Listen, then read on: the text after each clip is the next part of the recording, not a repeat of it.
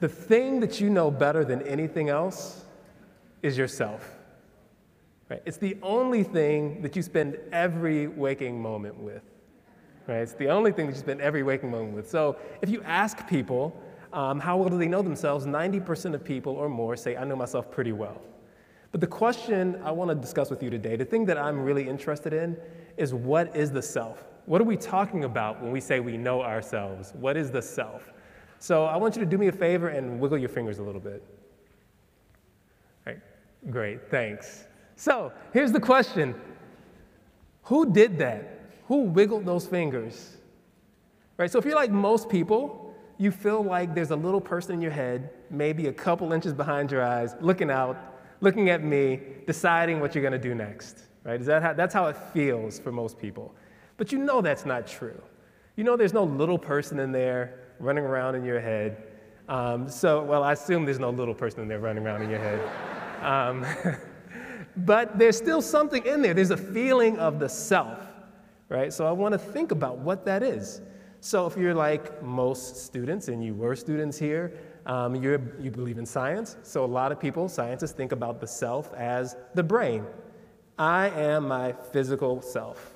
Right? I exist in my brain. I'm on neural patterns and networks and blood and muscle and hair. But that doesn't feel quite right, because the person that you are right now, physically, is not the person you were 40 years ago, or 30 years ago, or 10 years ago, or 10 minutes ago, right? We're changing all the time. Like our hair is growing, we're shedding skin, our neurons actually are changing. Everything about our physical self is changing, but you don't feel like you're changing as your physical self changes, if you're like most people. Imagine you have a terrible accident and you lose a limb, right? You lose an arm, right? That would be horrible.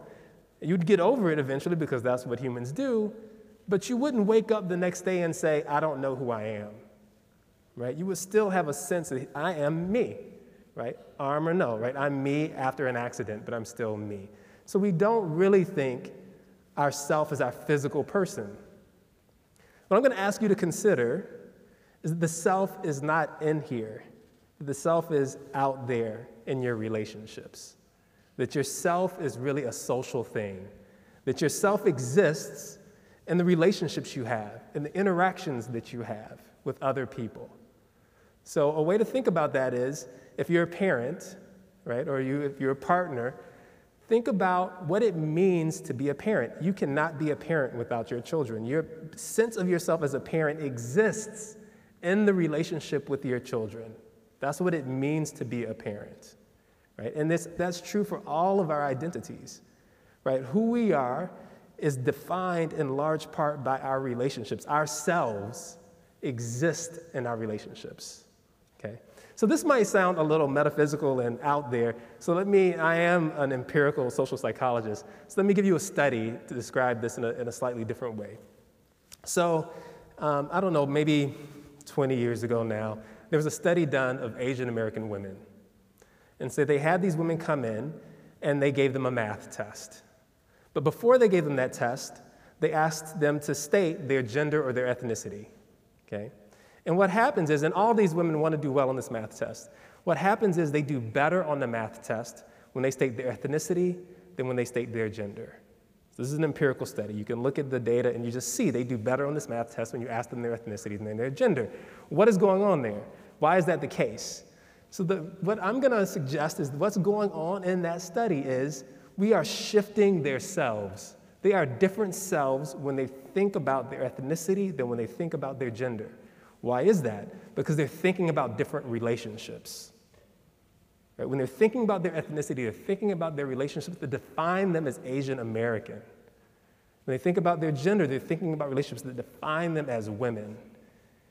And those different selves are performing differently in this math test. Where does that self come from? Why will those different selves perform differently on the math test? Where do they come from? Those different selves come from us. We are constructing those different selves as we understand and we tell them what it means to be Asian American.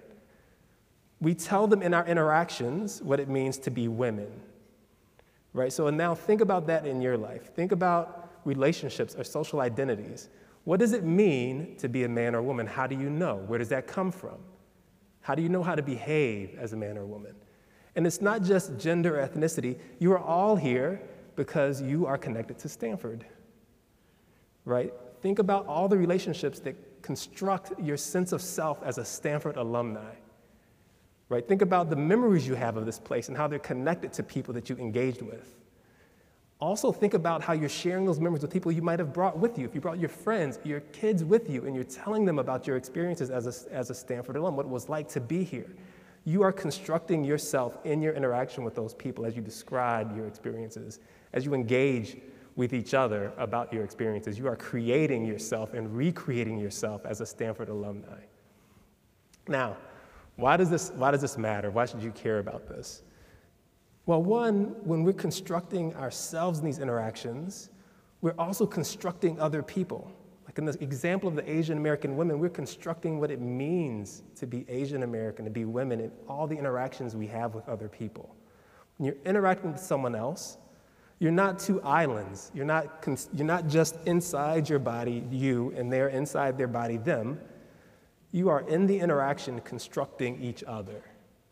Right? So that changes how we think about other people. What are our responsibilities to people if we think we are constructing them as we interact with them? Right? What does that mean about how we should think about other people? How should we think about interactions? So here's why that matters in a deeper level. Think of some of the biggest challenges that we face right now in the world. Right? How are we going to deal with climate change? How do we respond globally to a pandemic? How do we think about the politics, the polarization that we have in our politics right now? When you think about some of the biggest problems facing humanity, those problems are at root about how we interact with each other. What do we owe each other in a broader sense?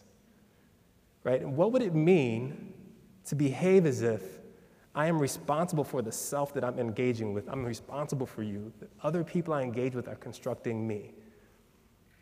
And I think sometimes we lose sight of how intense those interactions are. So think about the pandemic. There's a virus in China, and now it's affected all of our lives. We're sitting inside with the masks on. Every person that's been infected has had a contact. So they've been infected. But what's also happening is every contact is not just a chance to infect. You can also think of every social contact as a chance to ennoble the other person.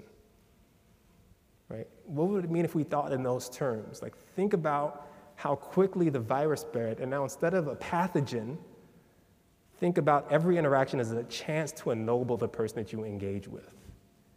I think if we thought about the world in that way, we would live in a much different place. So what I'm going to ask of you is, as you go out into the world, as you enjoy the rest of your time here at Stanford and reminisce and engage with each other, that you reflect on what it means to be responsible for the self of the person you're interacting with, and understand and reflect on what they're doing and how they're engaging with you. And I hope that actually increases your sense of connection with each other and increases your enjoyment of the time you have here. Thanks.